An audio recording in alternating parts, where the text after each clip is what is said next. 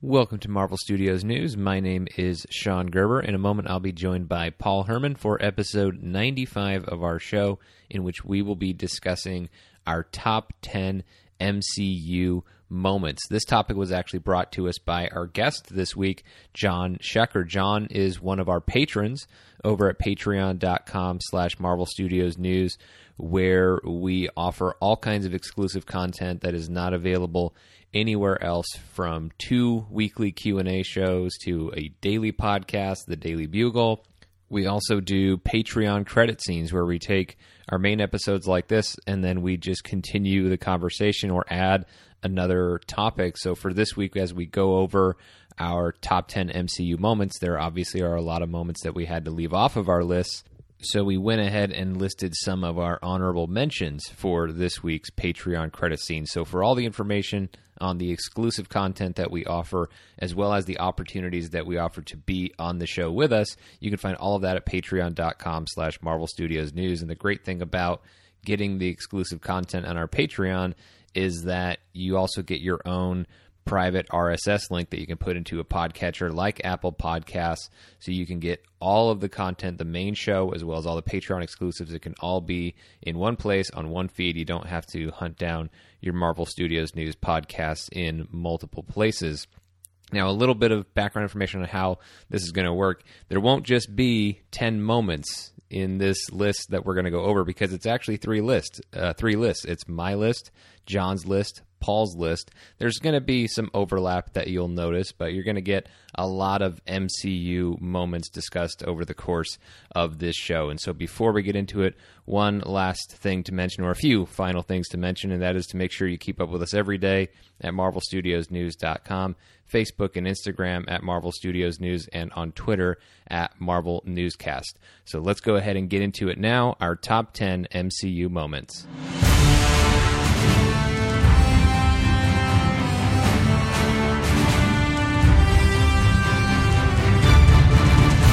All right, so before we welcome our guest, Paul, I have to thank you for doing the impossible, prying yourself away from that Spider-Man game so we could record tonight. Yeah, that's true. That's true. It's been so it's weird because this game has been so good. It's exceeded all my expectations, and then then some. It's crazy how good this game is. I don't know if people saw this tweet, and everyone follows me on Twitter. They should. But if they don't, you missed a tweet of me saying, if I was given this game when I was 8 years old, like someone literally came back in time and said, give me a PS4 or this game, put me in front of a TV and said, play this game right now, I would have shaved my head, donned a monk robe, and dedicated my life to Spider-Man for the rest of my life. And it's not even close. So it is the truth. This game is unbelievably good, and it's super it's amazing. No pun intended. It really is an amazing game, and I love it. And I know we're going to talk about it soon at some point. Yep, so we will. Yes, we will. But that's not what we're going to be talking about today. We're going to be talking about a topic at the request of our guest this week, John Shecker. Did I pronounce that correctly? Yes. Perfect. You did. John, welcome to the show. Thank you. I want to thank you guys for figuring out hundreds of hours of entertainment and a wonderful tool to help me fall asleep. So thank you both for that. Exactly. I don't know about the entertainment part, but we're definitely a sleep aid. So no doubt about that. Okay, so John, you presented us with a challenge. So I like you very much, but I hate you at the same time. Because you had us take 20 movies and boil it down to our top 10 moments in the MCU. Yes, you did a similar show on your Batman podcast, and I liked it so much, but I thought it would be even harder to do for MCU movies because there's so many more, and the quality of them generally is a little bit better in terms of the spectrum than Batman movies. And I thought, hey, there's going to be 10 movies that we leave off this list, so it's going to be a real challenge. So I thought if there's anyone up to it, it's the two of you. Yeah, I don't know that I was up to it, but I did it anyway. This was a very challenging list. Yeah, a couple years ago when Andy DiGenova and I did this for Batman movies on the Batman News podcast, it was easy enough because this was even or this is almost 3 years ago, because this was pre-Batman v Superman and everything. Like well, not that would have made my list, but there still was a very limited number of Batman films, and so it was a lot easier to come up with a list. This, I have to say, was really challenging. Even Paul, when I told him, hey, this is the topic that we're going to talk about, so start thinking about it, he responded, with like a sweating emoji, Paul? Like you were immediately stressed out. Yeah, it was something that, again, and we talked about, my top 10 moments are not going to be, it's not the same as the top 10 most important things that happen in the MCU, and those are debatable to, obviously, but like my favorite moments are not going to be everyone's like, I know for a fact that there's going to be a lot of my moments on this list. People are going to go, what? That's one of your favorite moments? And there's reasons. I have lots of reasons to back up my favorite moments. So you'll at least get those, but there'll be a couple where people will be like, what? So, but it's totally different. And once I kind of wrap my head around that idea that it's a top 10, my favorite moments, it's not the same thing as saying what's an important thing that happened in the MCU that's really, important in it. It's for whatever reason. So it helped me out quite a bit when I looked at it strictly from my own personal fan service perspective. Yeah, now just to clarify how this is going to work, we are going to have honorable mentions because it was impossible to really just only think of 10 moments and only name 10 moments, but the honorable mentions will be mentioned honorably on our Patreon credit scene. So that's where you can get those, over at patreon.com/Marvel Studios News. As far as the lists, we've each come up with our own list of 10, and so we're just going to take turns going from 10 all the way down to 1. But and I expect this will happen at least a couple times on the show, if there's any overlap. So, for example, if my number 10 moment is Paul's 7, then we're just going to talk about that all at once, so we're not repeating it as we go on the list. So we may be skipping some numbers for some people if in the case that there were any instances where there was any overlap. So, John, this is your topic, so I want to go ahead and let you have the first chance to be wrong with the moment you put in your top 10. So that way Paul and I don't have to take that heat. Well, I'm sure we'll take heat for the rest of our list as we go on. So start us off. What's your number 10 moment in the MCU? Okay, just to give some perspective on how I came up with this list, I really weighted it to my experience in the theater. Okay. So I really, when did I get hit by a moment while I was sitting there watching it really for the first time? And number 10 for me is from the original Thor movie when Loki yells at Odin to tell him his purpose, and he says, he just goes, "Tell me," and Tom Hiddleston just yells that line right to Anthony Hopkins. And that moment just really grabbed me because it was the first time you saw Tom Hiddleston sort of open up as an actor. And he's going toe-to-toe with one of the greats, and he's holding his own. And I was like, wait, who the hell is this guy? Right. And the other thing is, it really helped Loki turn from a two-dimensional character to a really three-dimensional character and be the great villain that he's been throughout the MCU. So that moment for me was number 10. It really, really hit me when I saw it in the theater. That's an awesome moment. I don't have that on my list. Paul, do you have that one? I do not. Okay, so I'm glad it's on there. I actually forgot to even think about that one for my honorable mentions. I was Thor was one of the movies that, spoiler alert, I excluded from my list. I don't really have anything from Thor, but if I had to pick one, that probably would have been it. And I think it's a great point in terms of the perspective it gives you on Loki that makes him, even as he does these terrible things, it maintains a little bit of that sympathetic villain quality, but it's in a way that's earned, because that's one of my biggest pet peeves is when you have a sympathetic villain and it's not really genuine, it hasn't properly been built up, but I think they got it in that moment in Thor. Paul, what's number 10 on your list? Well, I kind of go in order of the films. That's kind of what helped me kind of think about like my favorite moments. Like, okay, what besides the couple that came right to my head. So mine are gonna be basically in order. And so, or should I mix it up? What do you think? Should I just mix it up for the heck of it, or however you want it? It's your list, however you want. I hate you guys. All right, so I'm just gonna I'll throw this out. Number 10. I'm going to stick it with Thor. I'm going to Okay. stick with Thor. And this is not the traditional number one, but I'm just going to mix it up just for the hell of it. This one was a hard one. I wasn't going to have it make the cut because again, this is very fan servicey, and this is one of those people are going to be like, what? And it's the part where Thor goes to the Frost Giants. Okay. And he faces off with them, and he just like is just being a big dummy the entire time, but kicking the crap out of everybody.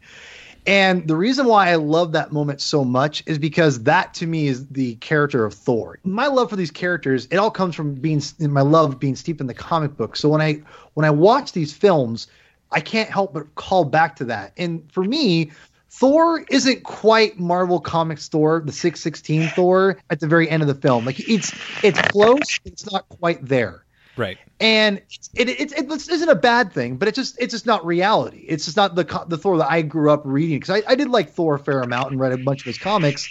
And the thing is, he's a lot more belligerent doofus in the comic books, and I like that about him. He's just a big oaf. And in the beginning of that movie, when he does that, like that to me is Thor 100% from the comic books. And that was probably the first comic book film since Iron Man, where even with the MCU with Incredible Hulk, which I liked, and I liked Iron Man 2, Thor was like, I can't believe they got Thor right. And that was, even though he developed later on to be a little more like, not smarter, but just a little more gentle. I definitely liked that personification of Thor, of seeing that, what I love. And that to me was 100% vintage Thor. And it was a great moment. And it always, whenever I watch it, I always get a big smile, because I remember how much it made me think like they're doing Thor right. And it was a great moment for me. And I think Hemsworth is underrated in that movie. He does a great job in that scene, and you really buy the fact that he's this like ultimate warrior, and he just does not have a care in the world. So for me, that's one of my favorite moments in the MCU. Well, anybody else have that on their list? I don't. What about you? I do. I'm pretty sure you guys do. Yeah, no, that's definitely. I love that, because that's totally a Paul moment to be in his top 10. You are very much on brand with that in your top 10. Now, for my number 10 moment,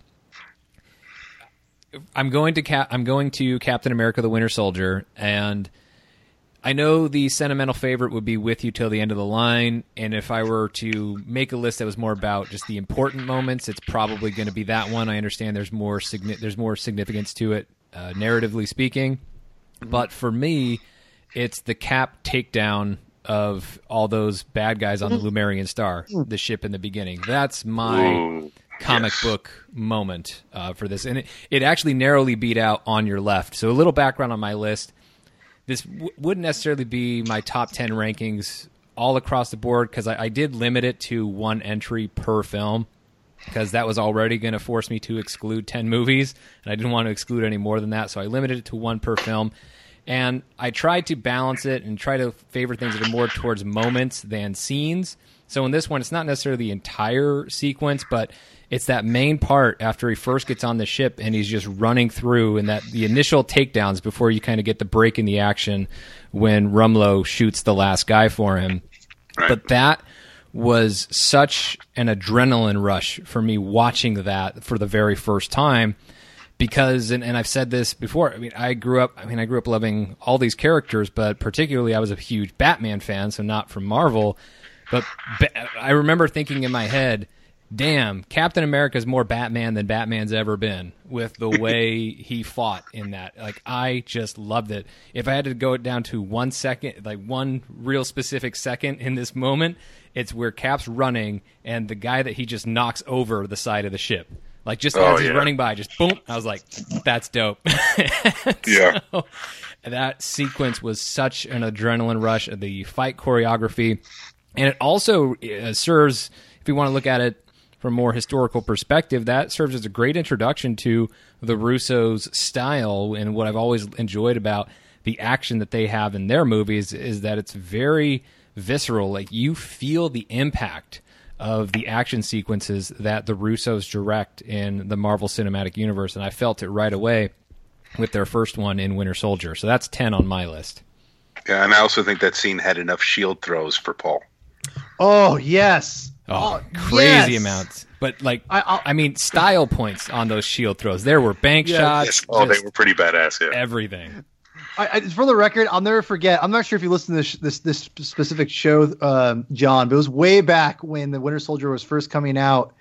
And Sean had already seen it. Classic Sean already seen it like 3 times before it had come out, And I'm just like, and he's like, oh, it's so sorry, good. not I'm sorry. Like, yeah, I know. It's understandable. But no, I remember I go, well, I don't want to know what happens, but give me something that you'll know I'll love. And you said, I'll never forget. You go, shield throws exceeded. Yep. I was like, good. That's good. No problem. No problem meeting quota on that one. So anybody else have that on their list? Probably not. Not quite. Not quite. It's close. Right. It's close. Let's start with number 9. What do you have, John? Number 9 on my list is from earlier this year, Black Panther. Okay. And it is when M'Baku shows up and says, it's Challenge Day. Ah. And that one is because this entire time, for like about 5 minutes, you'd seen sort of the pageantry of Wakanda. And it seemed like this idyllic, almost too good to be true utopia. Okay. And when he shows up and challenges, it really, for me, turned Wakanda from a utopia to an actual nation. Okay. With different political views, and it's also something we haven't really seen before in terms of, people of African descent disagreeing with each other about something other than race. Right. And that was really refreshing to see for the first time in a big budget movie. And also it introduced us to who I thought, along with Shuri, who stole the movie, Winston Duke. Yes. Who I thought was fantastic. So that moment for me, also the fact that it became sort of a Twitter sensation where people were doing the M'Baku challenge. Right. So especially the kid who did every line. Especially the kid, yes. So that to me was fantastic to see a sort of a nation come alive and challenge, and oh my God, we're talking about real politics now. Yeah, no, it's an awesome moment. The initial Warrior Falls sequence was a contender on my list, although I chose a different entry for Black Panther. Paul, do you have this one on your list? I do not, but Okay. it's a good one though, John. I like that one. What have you got at 9? Well, I'll just these aren't really in order necessarily. I'm just kind of throwing them out there. They will towards the end. The ones towards the end are some of my absolute favorite moments. But whatever. Another very on-brand moment for me, Sean, would be again. This is a Captain America scene of the reveal that he's part of that whole war show, where that's where the birth of Captain America happens. It's through the whole what do you call that? I don't even. It's not a war show, but the whole war bonds. Yeah, they have a name for it. It's like, well, I mean, it's a propaganda show, but it's propaganda. Just, yeah, propaganda. The Star Spangled Man is the easiest way to refer to it. I think. Right. So basically, the reason why I love that was because one of my favorite characters growing up was Captain America. He was never like in the upper like Spider-Man and the X-Men and Daredevil and the Hulk. But he was always he's very much, if you love Marvel Comics, you have no choice but to love Captain America because he is the heart and soul of the Marvel Universe, in my opinion. Like I think Spider-Man's the face, but to me, Captain America, or excuse me, he's the face and the soul. Captain America is the heart of the Marvel Universe, and that's what I probably should say.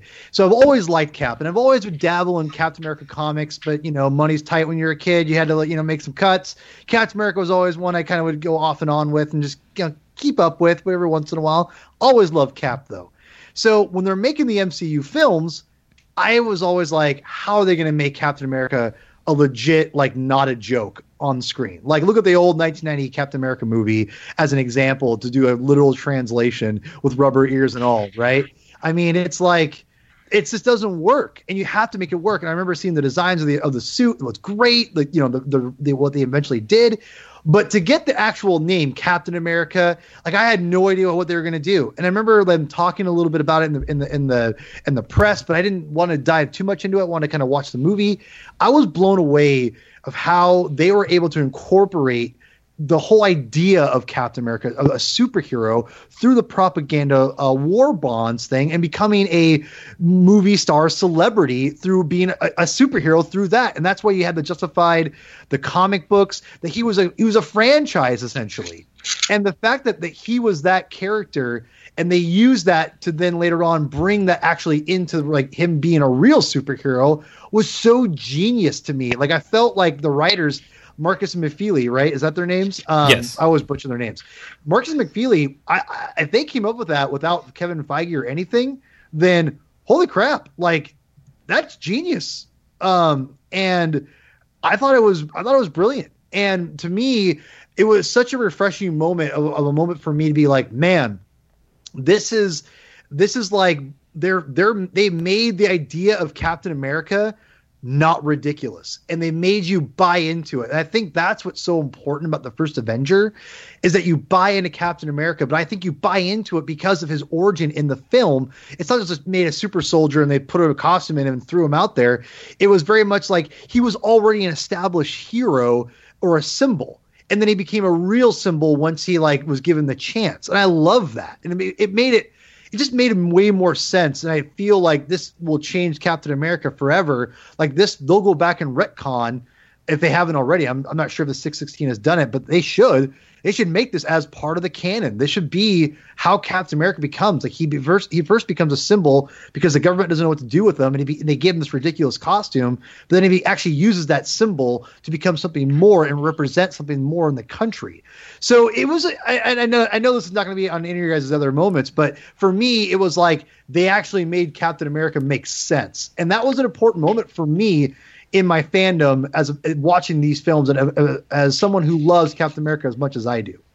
You know, Paul, you're absolutely right. I remember thinking exactly what you just said while I was watching the movie, how smart it was to do that. Mm-hmm. So I completely agree. Yeah, thanks, man. It's a great moment, and as you said, Paul, it's a very smart decision on the part of Marcus McFeely, Feige, Joe Johnston, whoever came up with that idea. It was a great idea, or maybe it was all part of the collaborative effort for the film. But either way, it was a winning idea for sure. I've got something from Cap, the First Avenger, much higher on my list, so we'll get to it. But number 9, I will be surprised if this is not on Paul's list. This will probably be, I would think this is going to be on a lot of lists. It shouldn't be a controversial choice, other than maybe it shouldn't be at 9. It should be higher.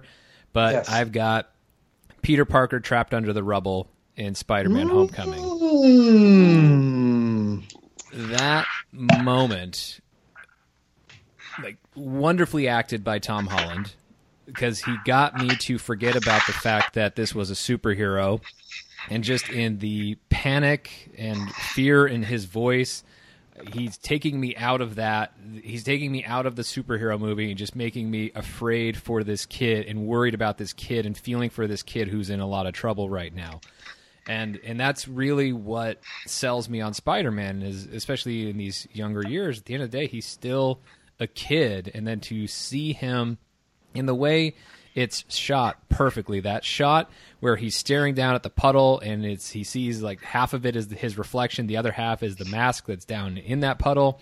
It's so perfect. And then the whole "come on, Spider-Man, get up, Spider-Man," persevering through that, which of course is from Amazing Spider-Man 33, drawn beautifully by Steve Ditko. So a great homage to a classic Spider-Man story, a classic Spider-Man issue.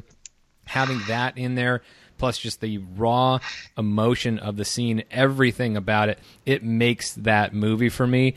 It's tough because if I were to go with full on, this is where like the difference between a scene and a moment is different for me. If I had to go full on scene, I'd just say the car conversation between Adrian Toomes and Peter Parker. But for a specific moment in Spider-Man Homecoming, it's this one for me. Sorry, I was muted. This is actually not on my list. And you know, for me, moment scenes, they're debatable, which we'll get to later in this list. But this is actually not on my list. If you catch my drift, wink, wink, for a later time. Maybe for a certain end credit scene, wink, wink. Maybe. Should I wait for that, or should I talk about it now? What should I do? Well, no, we'll wait as we get through it. So, John, what's 8 on your list? Okay, number 8 on my list, I think, is the only one, or one of the first ones that might show up on other lists. It is from Iron Man, when Tony looks in the camera and says, "I am Iron Man." Yep, I've got it all the way up. I've got it all the way up at number 4. Go for it. Number 4. Okay. For me, it was. I remember I had been 2006, 2007 were pretty rough years for superhero movies. Mm-hmm. X3 was bad. Spider-Man 3 was bad. Everything was bad except for Spider-Man Batman. 3 has moments. It has moments. It also has Peter. It also has Peter dancing. Come on. I didn't argue that part. It has moments. Some really bad moments. Yes, some really bad moments. But Fantastic Four 2, Spider-Man 3, X3, Superman Returns, just a bunch of bad. So when I heard that Robert Downey Jr. was cast as Iron Man, I was like, okay, now we're getting somewhere. And seeing the movie from start to finish with a full house on Friday, and with a nerd guy I worked with, and when he said, "I am Iron Man," my friend said, "You're damn right." Nice. And it really was a promise fulfilled, because the movie just worked from start to finish, even with the third act not being fantastic, but the end was so good. And I also loved that it really showed, there's no secret identity. I remember when they were talking in the movie about him being the bodyguard, I was like, oh my God, they're going to go through this. And when they wiped away the secret identity, I was so happy. And then the music kicks in with Iron Man. You're like, oh my God, Marvel has pulled this off. And that moment for me was just great. So I Am Iron Man is number 8 for me. Yeah, I have it number 4 on my list because Iron Man, of course, I think it's the most important movie in the history of the superhero genre. I've argued that and for why I feel that way on multiple occasions, so I'm not going to go through all that here because we got a lot of lists to get through still. But that movie was such a game changer watching it for the first time in 2008, and that last shot summed it up perfectly. And I love the way that you explained it. I don't know that I certainly didn't say it out loud, but that sentiment of "you're damn right," I definitely felt that. And then kicking right into Black Sabbath's Iron Man right off of that, it was just the perfect exclamation point at the end of that film, because it had multiple purposes, obviously, but two kind of key things is that it was very faithful to comics, to having the Mark I suit all the way up through the Mark III. But then at the same time, Marvel was showing, look, we're going to play our own game here too. We are going to honor the source material, but at the same time, we are going to subvert your expectations. We are going to break away from some of the tropes that have already been done to death within this genre, secret identities being one of them. We just can't keep it in this space. And if you really look at who Tony Stark is in that film, he's not the kind of guy who could keep his identity a secret even if he wanted to, and he wouldn't want to. The guy you met throughout that film, he's not going to want to do that, because even though his character arc is much, and it continues throughout all the other films, but within this film, learning about responsibility and accountability, he's humbled a little bit, but not all the way. So he's not going to be humbled to the point where he's not going to want to embrace this idea of being Iron Man and have it be known. And it's not so much about bragging. It's just this whole idea sounds flimsy. Like, he even kind of makes fun of the bodyguard story before they go out there. And so I love that they just kind of brush it off and say, that's not the game that we're playing. We will give you things that are familiar to you if you know the comics and you know that we care about that. But that doesn't mean that just because you read some comic books, you know where we're going with this. We're going to take it in a different direction. So I loved that move. And then the delivery is perfect. Yeah, I think that's one that I didn't even think about. And this is why I know I'm kicking myself over a number of these that I'm hearing. And this is definitely one of them. It's not on my list, but it was one of those things where I felt it fit the MCU Tony Stark perfectly, if that makes any sense. And again, coming from the comic books, Tony Stark is not, Robert Downey Jr. is not the M616 Tony Stark. He's actually better, in my opinion. So he totally is. So, and I'm not trying to disparage the old comics, because I do love a lot of those old comics. I've read a lot of them.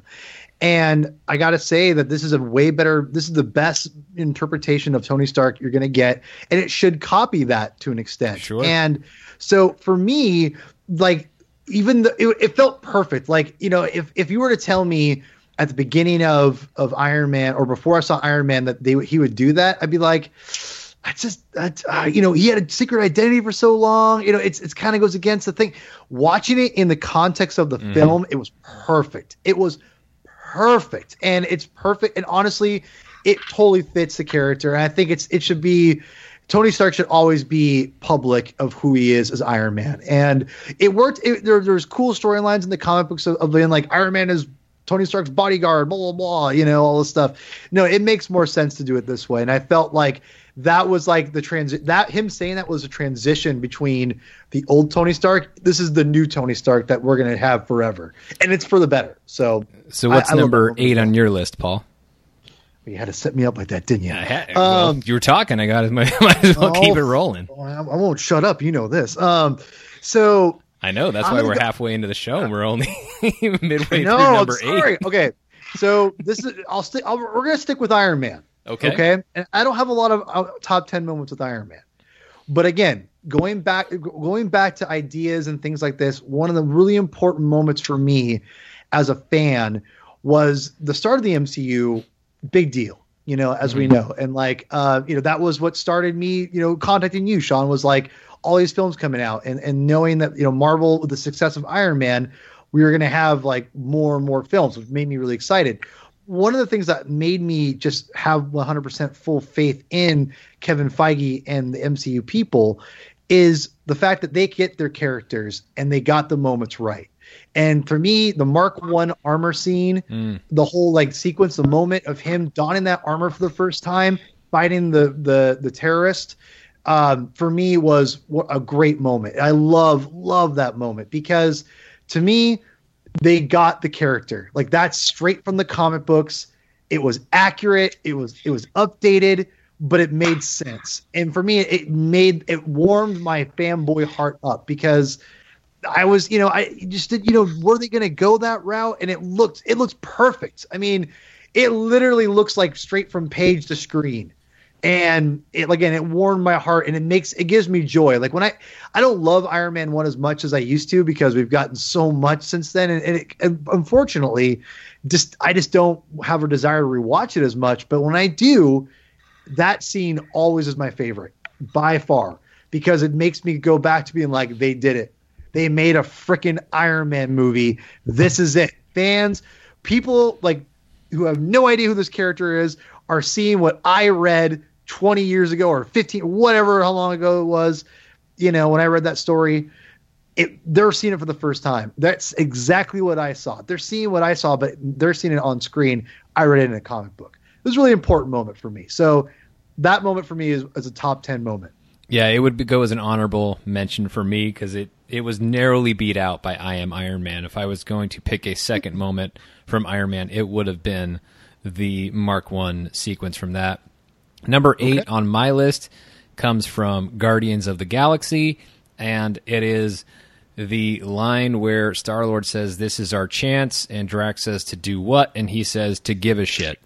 Because it really sums up that whole movie and what these characters, who these characters are, what they've been going through. Is these are characters who, I know Rocket and Groot have been paired up for a while, but most of these characters have been on their own and in many ways fulfilling their own selfish needs and goals, or even if those things might have some nobility to them, like Drax wanting some sort of revenge or justice for his wife and daughter. But this is about these characters learning to come together and to care about things that are bigger and more important than themselves. But I love what the line is and saying our chance to give a shit, as opposed to this is our chance to be heroes or something like that. It's kept in the same tone. It's said exactly the right way for those characters, because what they haven't been doing is giving a shit beyond what might be right in front of them or their own selfish needs or desires. This is them reaching beyond it, and that moment perfectly sums it up. So that moment from Guardians is number 8 on my list. It's not on my list, but number 7 on my list is also from Guardians of the Galaxy. And with all due respect to you, Paul, it is when Peter Quill starts dancing to "Come and Get Your Love." I know that's a close that's a close one for me on Guardians. Yeah, it sets up the tone of the movie because it starts out with something very emotional, and then it had that little sort of Indiana Jones 3 minutes where he's investigating, and then all of a sudden you're like, oh my God, we're about to have a lot of fun. Mm-hmm. And then the other thing is, and again, apologies to you, Paul. I have been a Chris Pratt fan since the mid 2000s when he was on this cheesy teen nighttime soap drama called Everwood with Emily Van Camp, and then he moved to my favorite shows, Parks and Rec. And then when you saw him in this movie and he starts dancing, I was like, oh my God, I am seeing one of the guys who I thought could be a star actually become a star. And you know, when you see those scenes in movies, you're like, oh my God, this person's a star. And that's what I got from that scene. So it just really got me there. And so that's why it's number 7 on my list. That's a great moment. The first time I saw it was actually, they did a sneak preview of some of the opening minutes and then a sizzle reel of Guardians of the Galaxy inside Tomorrowland at Disneyland. And so I actually went there. It was my birthday, and I went to, and I had an annual pass. And so like my wife and I went there because I had to see this Guardians thing. And so we went there and I saw that scene and I was like, oh, I don't need, not that I was worried about the movie, but then seeing that, I was like, I don't need to worry about this movie at all. This is perfect. And so, yeah, that's definitely a near miss on my list. Probably not a near miss on Paul's list. What do you have at number 7, Paul? Whew, it's getting crazy. Number 7 for me would, and again, this is kind of just throwing things out there. I think the whole scene where Cap refuses to fight Bucky anymore at the very end of Winter Soldier, and not when he says I'll be with you at the end of the line, just that I think it's the fact that he's just like, he refuses to fight back to him, and because of that he gives up, and because of that it brings Bucky back essentially from where he, from being in this deep psychosis or whatever. So it's a very Steve Rogers thing. And I remember just loving that scene. I'm like, yes, they get Marcus McFeely. They get Cap, man. They get that character like none other. It's crazy how good they are with him. And gotta say, I love that moment because it feels like it brought in the Winter Soldier comic books and everything. And, instead of going that way or making him be a reoccurring bad guy character that's on the threshold, they made it pretty much right off the bat. He understands now, by punching Steve, he's finally made him realize what he was doing. It was a great moment. I love that moment. Yeah. Number 7 on my list comes from Black Panther, and it's the end of the end of Killmonger. It's that last moment where T'Challa has taken Killmonger up to see that Wakandan sunset that his dad had promised him was the most beautiful in the world, and it gets to be the last thing that Killmonger sees. And what I love so much about it is it's a great summation of a lot of things that were happening in the movie thematically throughout. And it's kind of T'Challa's way of showing him, he's learning from the mistakes of his father. Because a near miss for me in Black Panther, there were 2 near misses: the casino fight with the wig throw, just because that's dope, and then as well as T'Challa confronting his father the second time that he goes to the ancestral plane. But I chose this moment because I think Black Panther really is those 2 characters and their different ideologies and dealing with the sins of their fathers and going through it in different ways. And I see the way you see T'Challa showing that compassion to Killmonger and that understanding that, yes, Killmonger was bad and needed to be stopped, but his radical ideas were born from actual problems that everyone can relate to, or maybe not necessarily everyone, but certainly people of color can relate to, and more specifically Black people can relate to, because that's certainly part of the themes in the movie, is dealing with that experience. And so for T'Challa to see that and have that compassion for Killmonger in the very end, whereas after everything that Killmonger has done, it would be easy enough for T'Challa to just finish him off and that's it. But for T'Challa to show that compassion, while at the same time, the scene also gives Killmonger the respect of giving him that one last act of rebellion, one last chance to say no to the idea of oppression, of chains, when he has that last quote about just bury him in the ocean like his ancestors that jumped for the ships because they knew that death was better than a life in bondage. I really love the way Coogler gave both of them that moment because it's a great way to really end that chapter. It's the end of Killmonger's story, period, but then a great ending to that chapter of T'Challa's life. So that moment from Black Panther gets to be the number 7 spot on my list. Yeah, honorable mention on my list, and also because Marvel had the balls, and Coogler obviously had the balls to make that last line in a superhero movie. Unbelievable. Absolutely. So what do you got at number 6? Number 6 on my list is when Cap kicks up his shield after the elevator fight in Winter Soldier. Ooh, all right. And I just remember being in the theater going, Captain America is the biggest badass in the MCU. And like Paul said, you thought this guy could be a joke if he was done wrong. But at that moment, and ever since, really, even with guys like Black Panther coming on, Cap is still the biggest badass in the MCU, as he should be, as he is portrayed in the comics. And so that moment, to me, the fact that they actually found a way to make a guy dressed as in the flag with a shield and everything the biggest badass in the biggest franchise in the history of movies is amazing. So that's number 6 on my list. What do you got at 6, Paul? I've got Cap and Iron Man on screen together for the first time.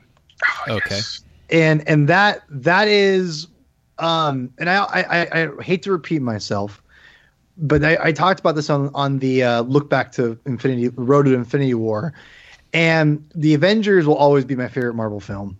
I don't think anything will be, even Infinity War, which is really dang close. I love that movie. It's just for whatever reason, or not for whatever reason, I can tell you, going through a real weird time in my life, transition wise at the time with in my life with the current job I had or whatever, and just being stressed out. Seeing the Avengers was one of the most therapeutic, like, euphoric experiences. It sounds so stupid, but it's true. Like, it transported me literally back to when I was like 8 years old. And when I saw Cap and Iron Man on screen together, like, nothing else mattered in the world. Nothing else mattered. And I just got the biggest grin, and it still gives me just more joy than almost anything. Avengers is one of those movies I can watch over and over and over and over again, and I never get tired of it. It always just brings me immense joy, and that scene is probably my favorite scene in the movie. It's so simple and stupid, but it's just like them, standing next to each other, and he just goes, "Mr. Stark, Captain." And it's just like, it's just so perfect. It's like seeing the two Avengers together. It's like, it's monumental for me, and it's a big moment, and I think it's simple, but I can't help but love it. So, yeah, Paul, that's an honorable mention on my list. Nice. Yep. Number 6 on my list comes from Guardians of the Galaxy Volume 2, and it takes place within Yondu's funeral, and you could really just say the whole scene, but it's more of Rocket in that scene when he's noticing all of the Ravagers coming to Yondu's funeral, and he goes through it and concluding on the point that he stole batteries he didn't need, because they had that great scene that this one narrowly beat out. And if it was more scenes than moments, I would have picked this scene instead. It's that scene between Rocket and Yondu when he's saying, "I know who you are me." And that whole thing with Rocket and learning to accept love and be part of a family and understand that means people are going to see what's ugly about him, but they still won't reject him, which is part of the thing that why he was trying to push everybody away, was having that fear of rejection. So he was preemptively rejecting this new family that he was a part of in the Guardians. And so him learning that, and then also seeing the Yondu's arrow coming out at the end from the ashes and that tear that rolls down his eye, for him to see that redemption, but also see that there can be life beyond he doesn't have that long of a lifespan anyway, as we learned in the first one. So for him to see a life beyond this one, all of that summed up in Yondu's funeral for Rocket in particular, I absolutely loved. So that was a near miss on the top 5, clearly, because there it is at number 6. But I really love this one from Guardians too. And I could have picked a lot of things. Yondu saving Quill, the Yondu's death. I mean, there was so much I could have picked from Guardians of the Galaxy Volume 2, but I had to go with Yondu's funeral because it sums up everything else that's going on in the movie. That's a great choice. Now we're in the top 5, so it's gonna get real. We're gonna get real dicey here. So where are we at? What do you have there, John? Number 5 is from Civil War, and 2 words: Giant Man. Oh. I just remember when a near miss, gotcha. When it happened, I just remember sitting there going, "Is this happening?" Yeah, Giant Man is there. You've got 12 superheroes on screen fighting, and Ant-Man just became Giant Man, grabbed hold of War Machine. Spider-Man just said, "Holy shit!" Yep, this is all happening, and I just couldn't comprehend it for a second because it was almost too much.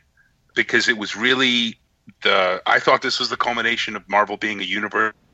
Little do I know, 2 years later, it gets even bigger. But that for me was just such a great moment. And even now when I see it, I just watched it about an hour ago. Paul Rudd's face when he first becomes Giant Man is just frame that in the Comedy Hall of Fame. Just that laugh too. That laugh, yes. Let go of my roadie. Give me back my roadie. Just fantastic. So Giant Man for me. That was a close one. I actually didn't even end up with anything from Civil War on my list because I have a bunch of honorable mentions from Civil War, and that was definitely one of them. Also, the Spider-Man taking Cap's shield, just because there it was, Spider-Man in the MCU, the first shot of him in the MCU, not of Peter Parker, obviously, but Spider-Man in his costume. But what have you got in your 5th spot there, Paul? Mine is when Vision lifts Thor's hammer. Oh, that's a good one.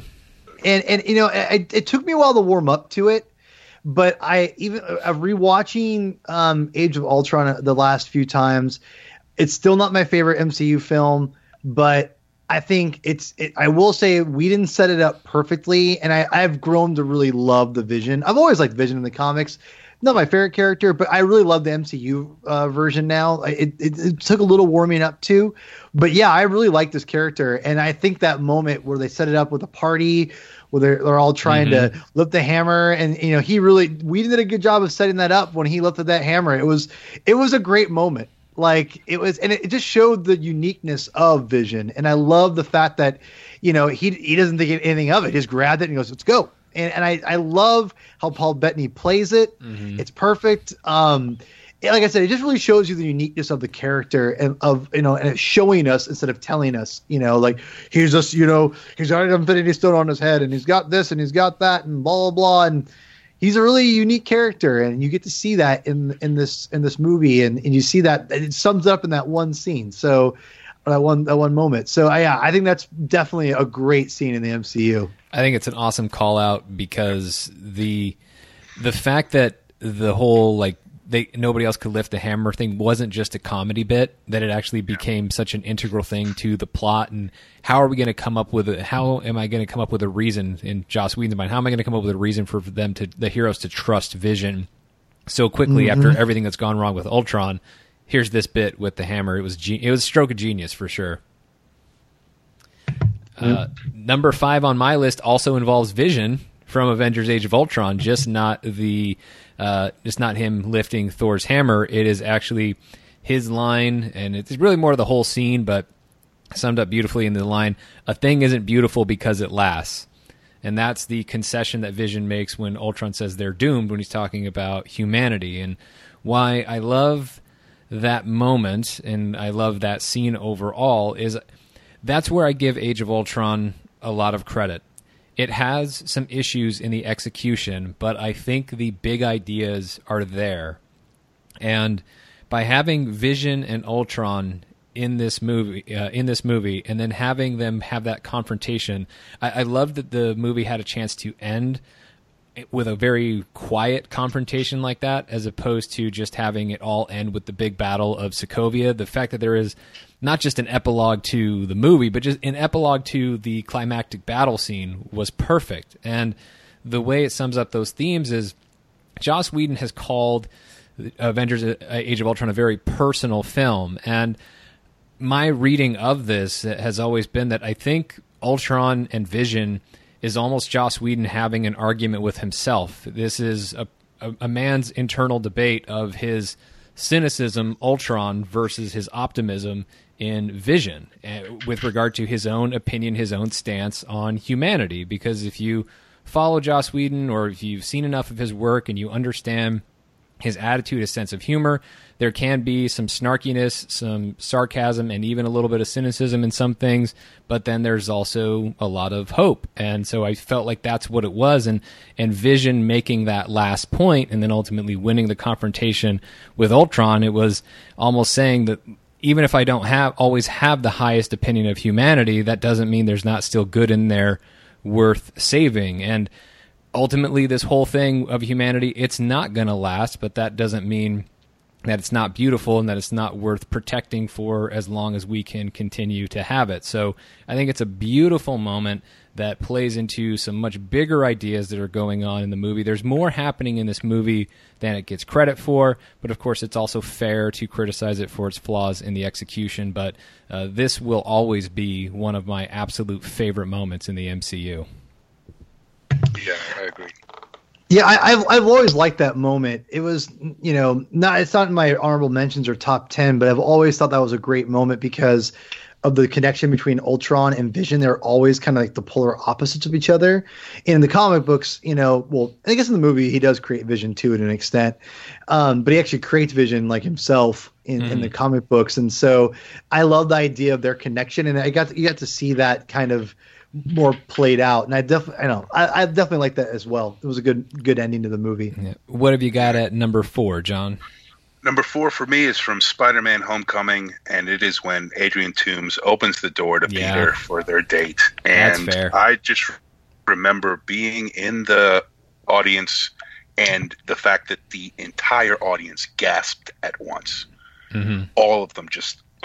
And it reminded me of something. The way the rest of the scene played out is that tension you feel in a Hitchcock movie, where you are looking and you know that the killer is on to, James Stewart's girlfriend in Rear Window, or in North by Northwest for Cary Grant, and you're watching and you know that tension, and that tension is going through the entire scene. The way they pulled that off, after about a 2-minute John Hughes getting ready for the prom or homecoming dance montage, into that kind of tension is just masterful filmmaking. And every single time it just played well. When I saw it in the movie 3 times, every time the audience gasped. So that's number 4 on my list. I literally gasped. Yeah, I'll never forget the reaction to that. I had already seen the film, luckily. Sorry, not sorry again, Paul.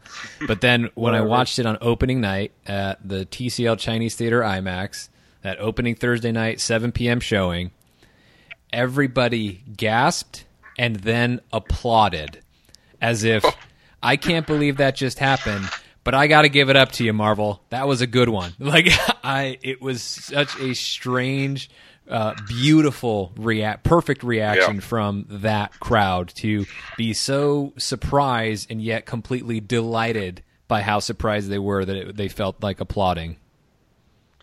Yeah, this was one of those things where I've talked about on the other shows, and I'll repeat myself again. That's not quite on my list, but we're getting closer.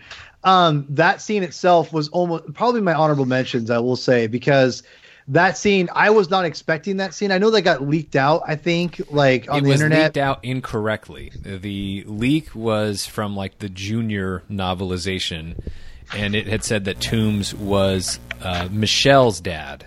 That's right. Zendaya's character. Yes. So it got spoiled, but spoiled incorrectly, because I remember I had unfortunately known that much. And so as I was watching the movie, I was like, it does not make sense for Toomes to be Michelle's dad in this story. And so then as Peter walked up to the door, I remember thinking, oh, he's going to be Liz's dad. And then he opens the door. So it still spoiled it enough for me to kind of tip me off to that moment. But I don't care. It still works incredibly well. Oh, it's super, super amazing. And it's incredible. I was not expecting that, and it was a great. I never thought, like, of all things to do for Spider-Man, that's the perfect thing to do, and it hadn't been done before, as far as I know, at least in the 616 universe, where he walks in, and he sees the Vulture face to face. I mean, that was just beautifully done, like you said, John. Beautifully done. What have you got at number 4 on your list, Paul? Number 4 on my list. Again, I know scenes, moments, debatable, whatever, but it would be Thor Ragnarok in the very beginning when he takes on Sultor, and it's just him like taking him on, and the whole sequence.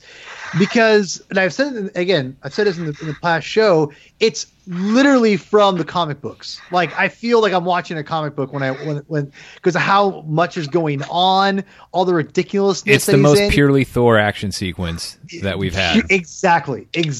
And I felt like I was reading a Thor comic on screen, and it was marvelous. And again, no pun intended. It was a beautiful thing to behold, and it was nice to see Thor get his due. It was like, man, like, they got Thor right once, I mean, the first Thor is fine, but it's like, this was like it on steroids. And he had some of that swagger back from the Jotunheim scene that you were talking about earlier.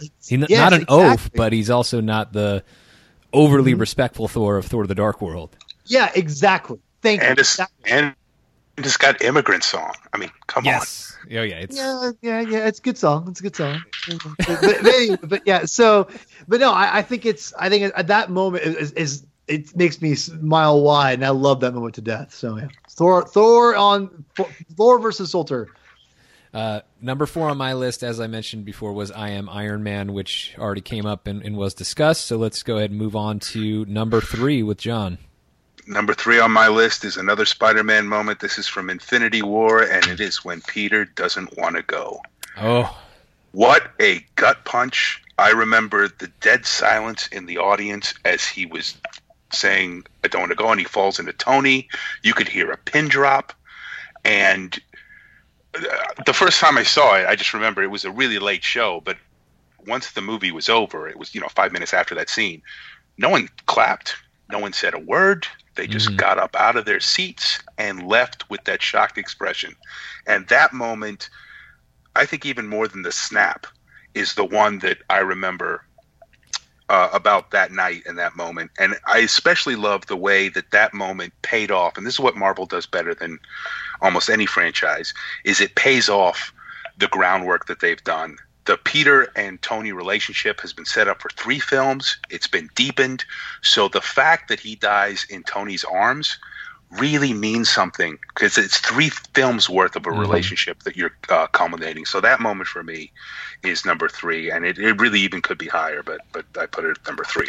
Well, it's a great point with the Spider-Man piece of that, because it's Tom Holland's performance, and Downey as well, but Holland with the lines that he's delivering that's what sold the snap to me.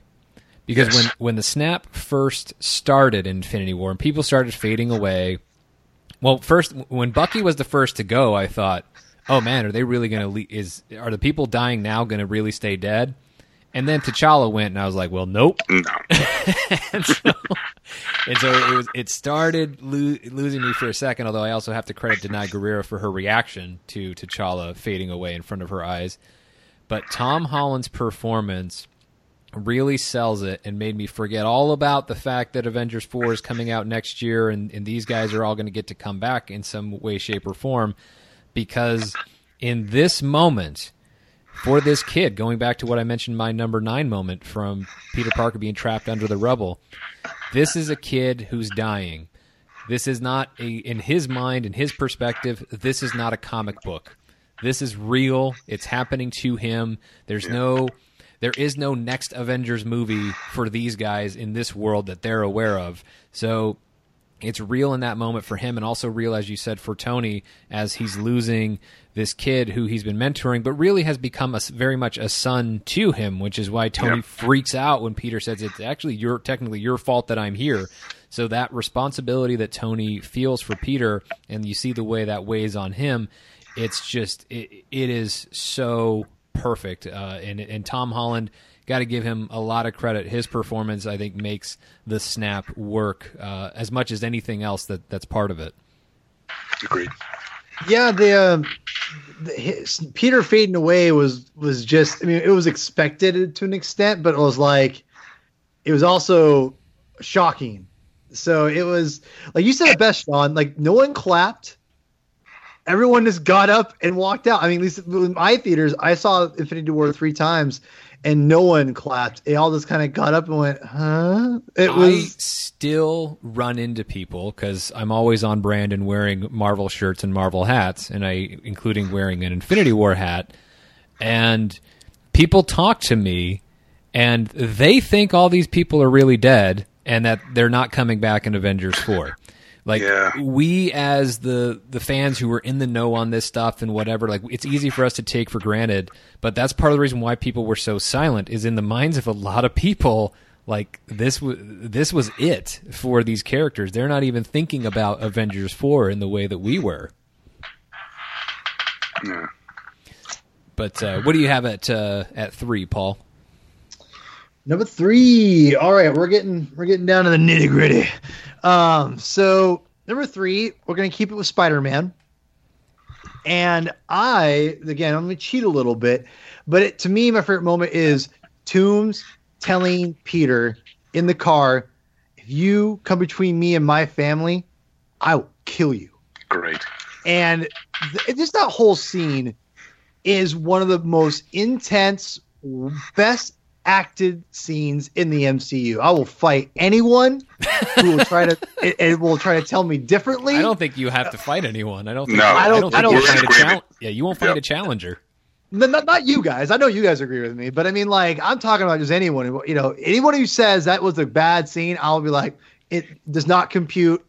Get out of my face. I haven't heard or read anyone saying that that's a bad thing or a bad scene. So that moment specifically, but it's a whole scene. But the whole thing with Toomes talking to Peter once Liz leaves the car, and Keaton gives me, like, I can't even tell you how good that scene is, because people know I'm not a Vulture fan in the comics. I think Vulture's one of the stupidest characters in the Spider-Man's Rogues Gallery. I've been reading all the old comics. I'm up to issue 86 now. They can go back and listen to the episodes where we talked about Homecoming before it came out and how not excited you were about Vulture. I remember those episodes, Paul. No, yeah, but I'm just saying, like, Vulture it's a lame character. I'm sorry, Adrian Toomes is not interesting. Michael Keaton's Vulture is 1,000 million times more interesting than I could ever even possibly imagine. And I wish they would. I hope it's in the new game. I haven't got that far. Don't spoil it for me. So, but the thing is, he just, in that scene, he embodies what I think he both becomes the villain and an awful person, but also sympathetic and relatable, because in a sense, what he says, I will do anything to get, for my family, so nothing gets between them and me. And, and everyone has that to an extent, obviously not to maybe murder someone outright in cold blood. But a 16-year-old, murder a 16-year-old. I don't know. I mean, I'm just saying, I'm not saying go to that extent, but I'm saying is they would do anything for their family. So it's like you relate to them in some ways, but you also you're also insane. So I don't know, like just his performance in that scene is just, it gives me goosebumps, and I love it. And I also love Tom Holland's performance because he doesn't say anything.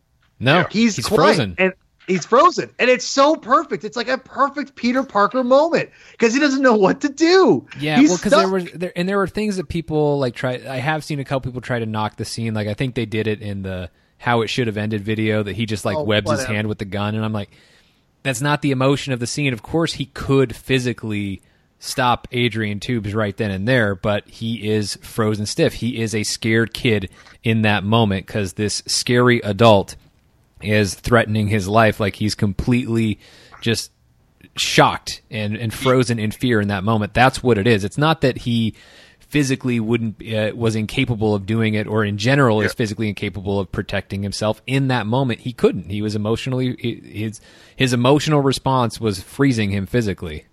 And also, I mean, he's in love with his daughter. Yeah. So he has to make that choice as well. And he makes it, a few moments later. But he still has to look at Liz and go, I can't let this guy get away with it, even though I want to be here with you. So I think that's ridiculous criticism. Yeah, no, it doesn't hold up. Yeah. Well, number 3 on my list, and this one, I don't know that, actually, I should say that I try to think that these things aren't movable, but I guess they were, because this was number 2 on my list until a few months ago, so I'm spoiling one of my top 2 entries, but it's number 3 now. It's from Captain America, the First Avenger. Steve jumps on the grenade. I knew you were gonna say, I knew that was on here, man. I knew that scene was coming. Oh, that's a good one. There is no better moment to just identify who Steve Rogers is. That's how Dr. Erskine won his argument with Colonel Phillips about Steve being the right guy, because they were just debating Rogers versus Hodge, and Hodge just jumped out of the way and ducked behind a vehicle like everybody else was just ducking for cover.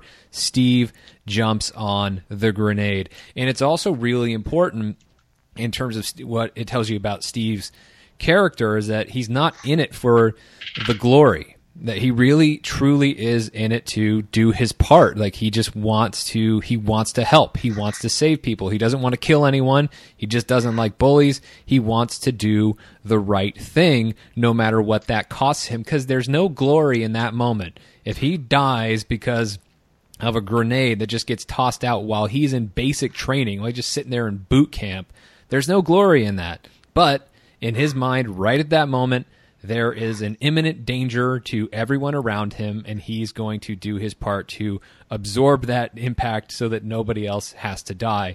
Giving his life, being immediately willing to give his life in that moment, it's such a perfect moment to sum up who Steve Rogers is. And I think that's a moment that, of course, it's meant to be a pivotal moment in the story, but I also think as an audience member, and it's a shame that more people didn't go out and see Captain America, the First Avenger in theaters. Not that it was a failure. It still did well enough. It was a profitable movie, but it's still the second lowest grossing film in the history of the MCU.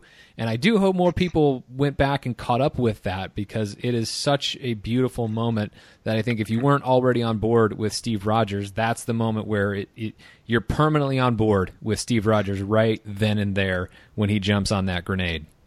Yeah, I think it's probably the most underrated movie in the MCU is The First Avenger. It's really high on my list in terms of movies. I knew that was going to be on your list. How could it not be? List. I know. I'm just saying. I just know you. You love that scene. I knew that was going to be on there. How could it not be? It's the moment for Steve Rogers. Okay, top 2. Oh man. So what do you got for us, John? Number 2 is from Avengers, and it is when the Hulk smashes Loki. And this beautiful. Got the loudest laugh I have heard in a movie theater outside of maybe There's Something About Mary. It lasted about a minute. People just slapping their knees, laughing as loud as they could. And I remember seeing it on Friday night, hearing that laughter, and then going back on Sunday afternoon, another packed crowd, and the exact same reaction.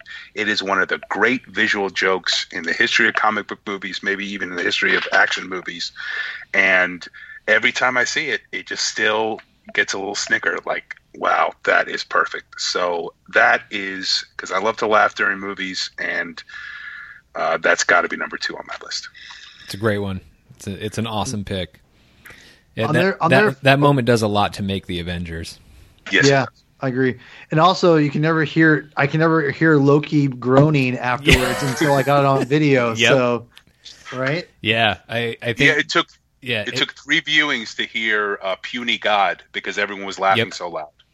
Yeah, it wasn't until I went back, it took a while to hear Puny God, but it took even longer to hear, because once people started hearing Puny God, because there were a lot of repeat viewers for Avengers, clearly, and so people would laugh at Puny God, but then you forget that last little whine from Loki. It took a long time to hear that. I think I was finally able to hear it on like the 3rd or 4th weekend that I went to go and watch the movie, when the crowds had finally died down to just enough. And also it was full of repeat viewers like me who had already seen the Loki smash, and so they laughed at it, but obviously not as hard or as long as they did originally. But Paul, what have you got at number 2?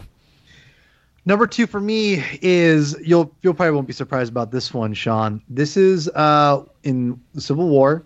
Okay. After Captain America defeats Iron Man, and Tony yells out, that's not your shield. Only beat Iron Man because of a classic Bobby Heenan boot trip by Bucky. But anyway. When Captain America undecidedly beat Iron Man, and Iron Man was on the ground like a weenie he is, and was whining and crying about how his dad made his shield for him, thinking that would hurt Steve. Steve looked at him and said, "Nuh-uh," and threw the shield right at his feet and walked away. And I've always talked about how important that is to me for Captain America, because Captain America is just a symbol for that he uses. But Steve Rogers never wavers, whether he agrees what's going on in the country or what. And for me, that was an important moment because it showed that he was able to leave that meant nothing to him. The shield that he had in his, protected him and his love and the people, his loved ones or whatever, and everything, he threw it all behind because he stood behind his friend. And to me, it just was a powerful moment, and one of my favorite moments because it embodies the film. For the film purposes, it makes sense. Mm-hmm. But for me, as the character and a lover of Captain America, that's a total Captain America move. Captain America does not care about the shield; he gives it up willingly. It's not Steve Rogers is more than Captain America, and that to me is what makes Captain America is the fact that he's able to turn it down and say no. Like I do not identify with this. If this is what it represents, no. If it represents your father and then you're trying to lord it over me and all this, then it means nothing to me. Here it is. It's at your feet. Bam. And I love that. And I love that it's picked up on in Infinity War. And I think there's also it's interesting too in Infinity War that you see Steve be different because he's not the same. And I think it's because he's not Captain America.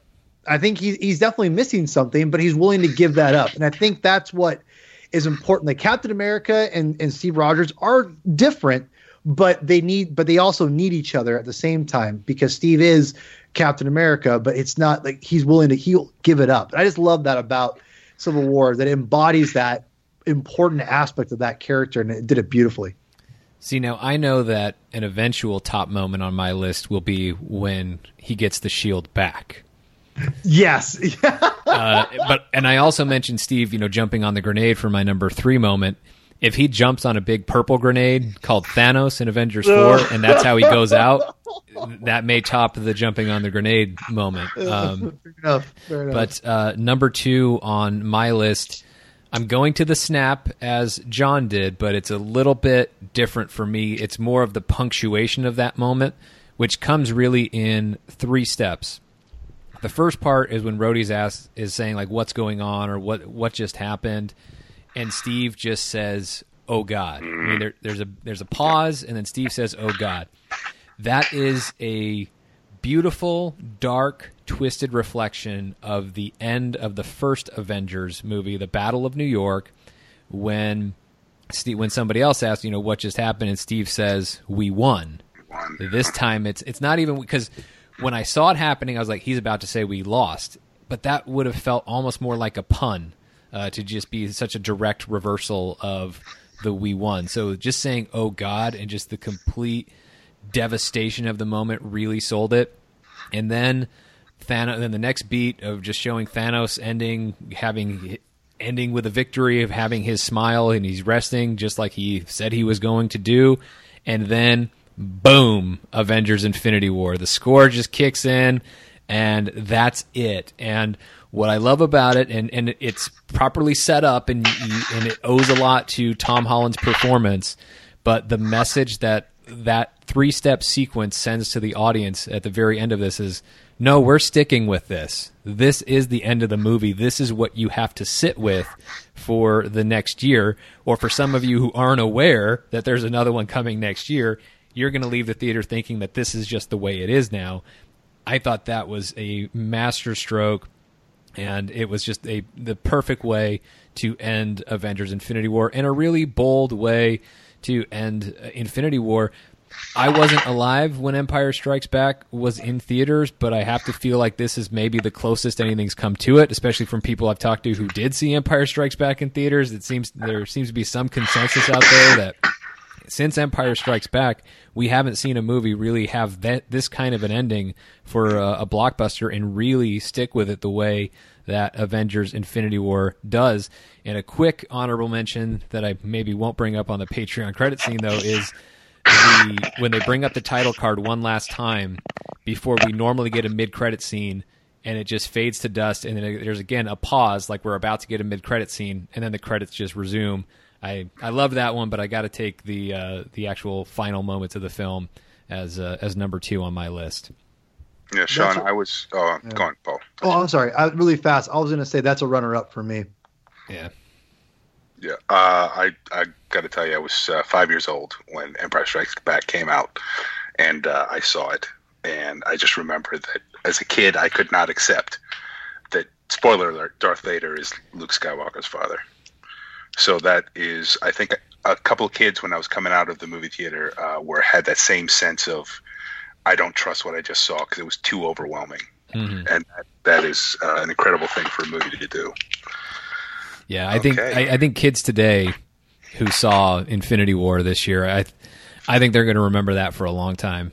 I think it's really going to stick with them because, I mean, you heard the stories all over the place of kids crying because Spider-Man died and all that stuff. I mean, you know that this has made an impact on some kids, but here we are, number 1 on everybody's list. John, take us home. Number 1, I tried to and only have one scene or one moment from each movie, but I just couldn't because Avengers was so big for me. And number 1 moment for me is the tracking shot. Same. Through all 6 of. Oh, same for you? Same. I just remember watching it in the theater. I thought, if they never make another superhero movie again, I have seen my childhood 10-year-old dream put on screen exactly like it was pulled out of my mind. And I will forever see that shot thinking this is a dream fulfilled. And so it's number 1 for me. What about you, Paul? Well, number 1 for me is from Infinity War. Okay. And it's been it's not silly, but it's just something that gives me goosebumps every single time I watch it. And I literally just lose my mind every time I see it. And it's when Thor I know what this is. Yells out, "Bring me Thanos!" And it's great. That's a great one. Yes. And the reason why it's number 1 is because I wasn't prepared for it. And like me and Sean were talking about it on text, and you said, Sean, it's earned. Like that's why it pays off. But it's like it is really the culmination of not just a film, but as a comic book fan.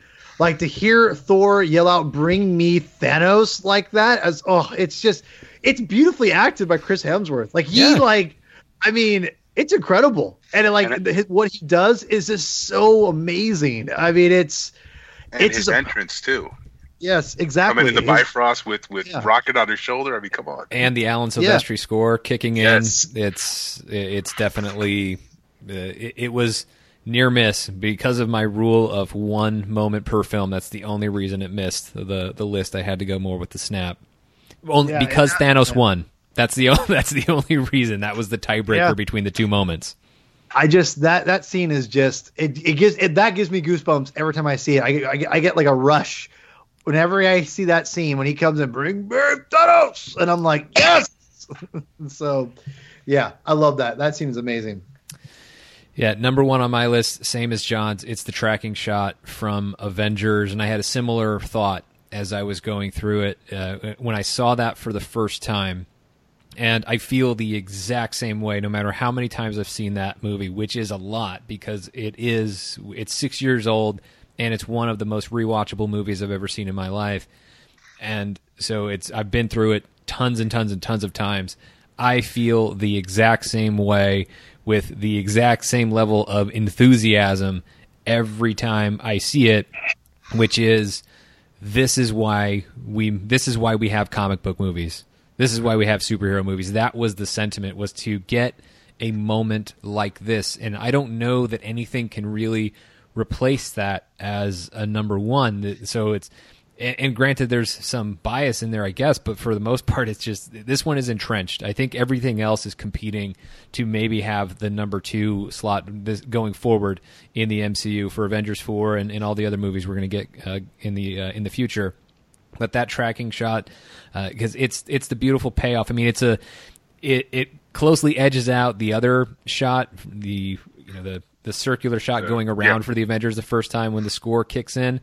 I think that might have had a better chance at winning, except we already saw it in the trailer. Saw it, a million times. But at the same time, we didn't see it fully played out and set up. But yeah, the tracking shot was just something special and completely amazing, and I love it so much. And it's something that it's like I'm sitting on the couch watching the movie, and it's a movie I've seen 100 times, and yet when we get to that moment, I sit up a bit. And I lean forward, and I just completely zone into what's on the screen in front of me, and actually just got to see it again on the big screen in IMAX 3D during the Marvel Studios 10th Anniversary Film Festival, and that was absolutely a highlight of the 20-film run. And I knew I was going to get that moment of I'm going to see this movie on the big screen again, and it was such a treat because that moment. I don't think anything can unseat that moment from the top of the mountain for me. And I'll even say my favorite moment of the tracking shot is when Thor lands on the Hulk's throwing the other people off, and then Thor lands, just starts wrecking people with the hammer. My favorite moment, specifically that shot. Oh God! My favorite moment is the hammer and the nail between Thor and Hulk. Hulk takes that shard from the Leviathan and just jams it in there, and Thor drives it home with Mjolnir. That's my favorite moment of it, I don't know. It's between that and the repulsor rays from Iron Man's armor bouncing off of Cap's shield.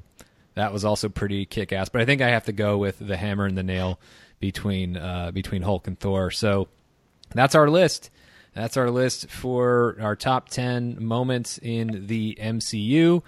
I'm sure you disagree with some of our lists, but you should at least agree that these are all great moments. And we actually didn't have very much overlap. John and I just hit on the tracking shot from Avengers and I Am Iron Man. Paul very much on brand with his picks. There's no doubt about that. So I guess I shouldn't be surprised that I didn't have as much overlap with Paul. But so you got a lot of different moments, and it just points to, how hard these choices were.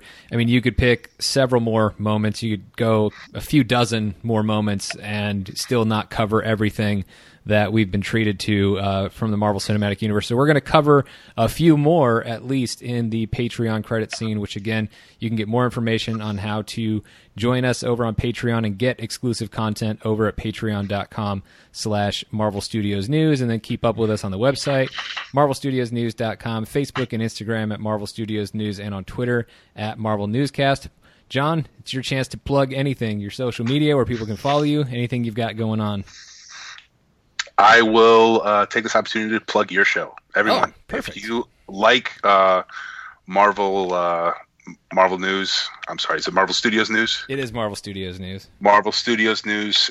Become a Patreon. It is worth it. These guys give you hours of entertainment that you get to listen to at your convenience. So support them. Aw. Thank you. That's very kind of you nice to say. of you, John. Yes. Paul, where can everybody find you since we've established not enough of them follow you on Twitter? That's not what I meant to say. I'm just saying, if you didn't, anyway, for people who want to know, I'm more active on Twitter. That's more my jam, at Herman22 with 2 N's, a.k.a. P-Thug. Well, I'll plug our Twitter again, at Marvel Newscast. It's really a great thing to follow because sometimes we do cool things like give away free digital copies to movies, and hopefully we get to do that again for Ant-Man and the Wasp. That's not a hint that it's going to happen. I'm still trying to make it happen, but it's worth a follow over there. If you want to follow me, you can do that on Twitter and Instagram at Mr. Sean Gerber, Sean spelled S-E-A-N. So for Paul and John, I'm Sean. Thanks for listening. We'll see you next time.